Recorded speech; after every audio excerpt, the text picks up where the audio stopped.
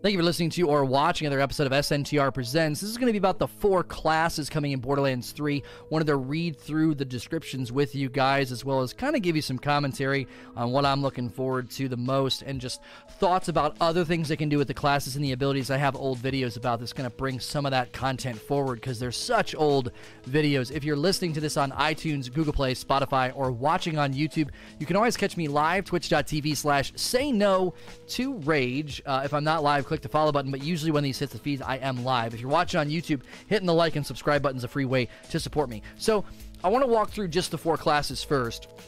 Read the descriptions to you. I'm going to kind of interact with each one, say what I like about each of the classes, maybe give you input about like where I'm going to land, what am I going to play first, as well as my wife. If you guys enjoy couple streams, those are usually in the evening. If you follow me on Twitter or the Twitch channel, I will be playing through the entire franchise, as well as obviously Borderlands 3 with my wife. It should be a really, really good time. After I do that, I want to talk about more abilities. How could they give these guys more abilities to make them more unique, make them more distinct? I have a video, an old video about rethinking melee, and they might be doing that. They might be using one of the ideas from one of my old videos. I'm not saying they watch my video, but I think they may be evolving melee just from something that we saw in one of the trailers. And then lastly, I want to talk about Zane. People have theories about Zane as a character, as well as more Vault Hunters. There's more than likely going to be new Vault Hunters added to the game, and they usually use their DLCs in order to do that. In Borderlands 1, they did not add Vault Hunters, but in Borderlands 2 and the pre-sequel, they added 2 each time. They added Gage and Krieg to Borderlands 2, and then in Borderlands, the pre-sequel, they added the Baroness and then the Doppelganger, the 2 extra characters there. So first, let's just go through the 4 characters that are in the game. First, there is Moze, the Gunner, okay?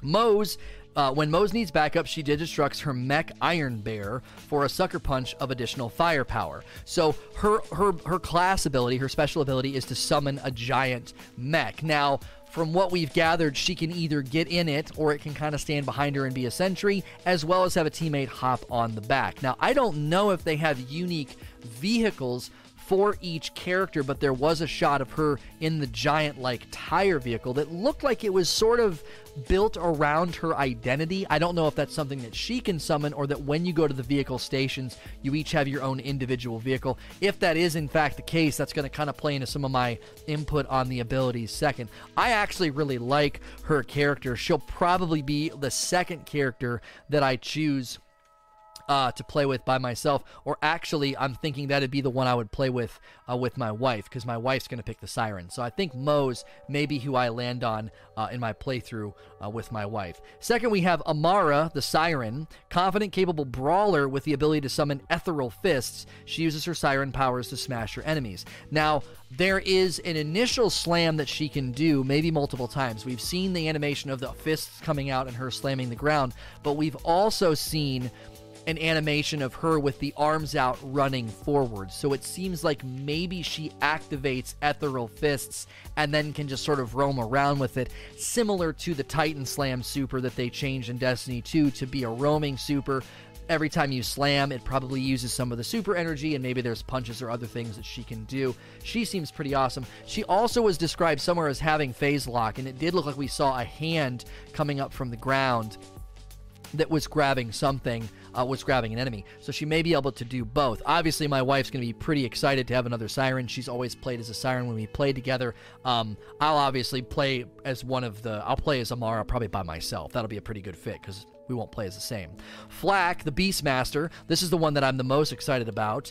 He lives for the hunt. So do the loyal beasts that follow the Master's every command. Their preferred prey, unsuspecting bandits, those poor suckers. Now, if you watch the initial reveal trailer that they did, it looked like behind Flak were 3 different animals. There's like one that looks like a skag, one that looks like a spider ant, and then one looks kind of like a monkey. I'm thinking maybe, possibly, each of the different skill trees will lead to a capstone, or whenever you pick those individual skill trees, maybe they're in connection with the actual beast that you're summoning. The reason I'm the most excited about Flak is I have a really old video about pets in Borderlands. I always thought it'd be kind of cool to have a pet. Everybody could, bring along a stalker, and as you level up, it goes from being a normal stalker to a badass stalker to a super, badass stalker. And I think that'd be cool if they do that with him as well. He's the one I'm the most interested interested in. We even said in that video about pets, it would be cool to do a Beastmaster subclass, or I'm sorry, character, because there's so many cool, you know, enemies in the game that you could have following you around. Imagine having like a mini Bullymong following you around. Lastly, there is Zane as the operative. He specializes in battlefield gadgetry. He's extremely proficient in slipping into combat, creating chaos, and sneaking back out as if he was never there. Now, Zane seems to have similarities to both Wilhelm as well as the Doppelganger, and we'll get to that in a little bit. He's the least interesting to me, but then I saw him summon a drone, and I got a little bit more excited. I wasn't super excited when I saw him summon a projection of himself, but when I saw him summon a drone, I was like, okay, maybe he'll have some fun builds that I'll actually like. So those are the 4 classes, and that's kind of what I think about each one. Now let's talk about more abilities. The trailer, one of the trailers shows a melee ability knocking an enemy back. I don't mean like a punch that kind of stuns the enemy. I mean it actually creates a knockback effect. The enemy goes flying backward.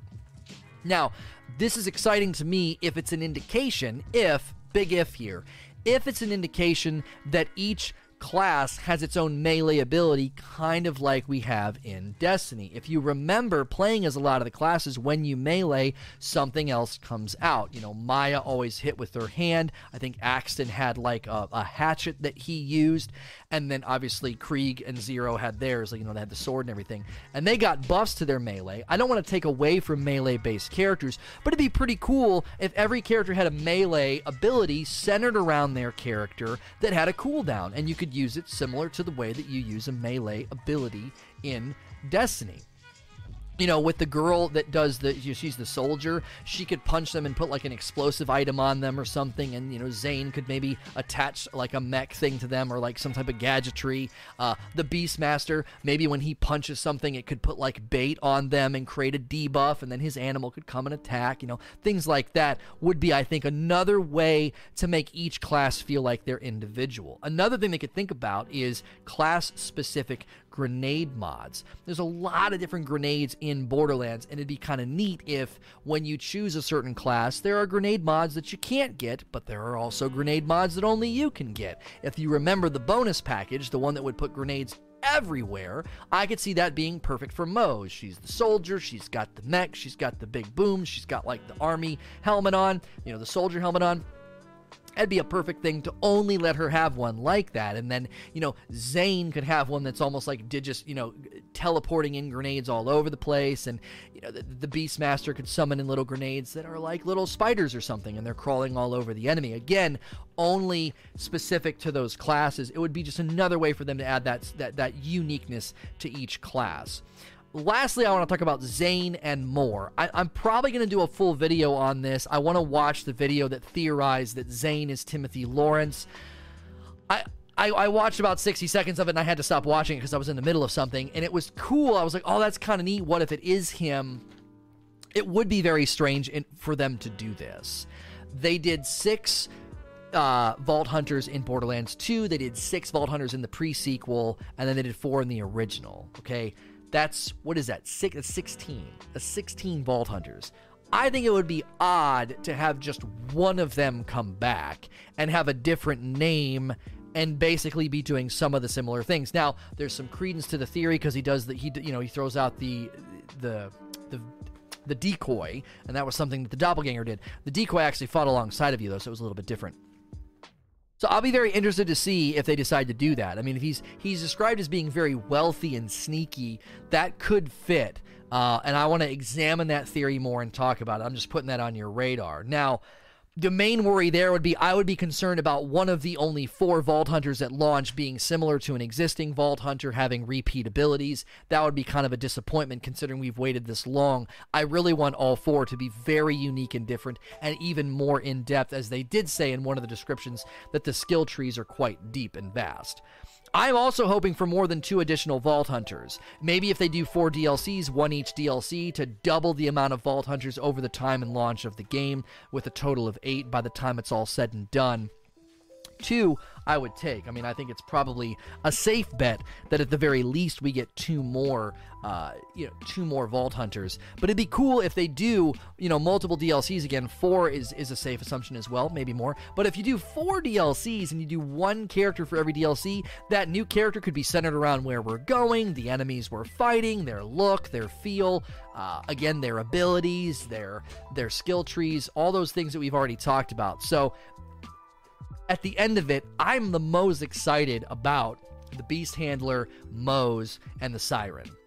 It remains to be seen if Zane's going to be a character that I like, but having that many characters to be excited about I'm pretty pumped. So if you're excited about Borderlands 3, be sure to catch my streams live or subscribe to the YouTube channel. As always, if you're watching these or listening to these in the other locations, I very much appreciate that. Please like, share, and subscribe.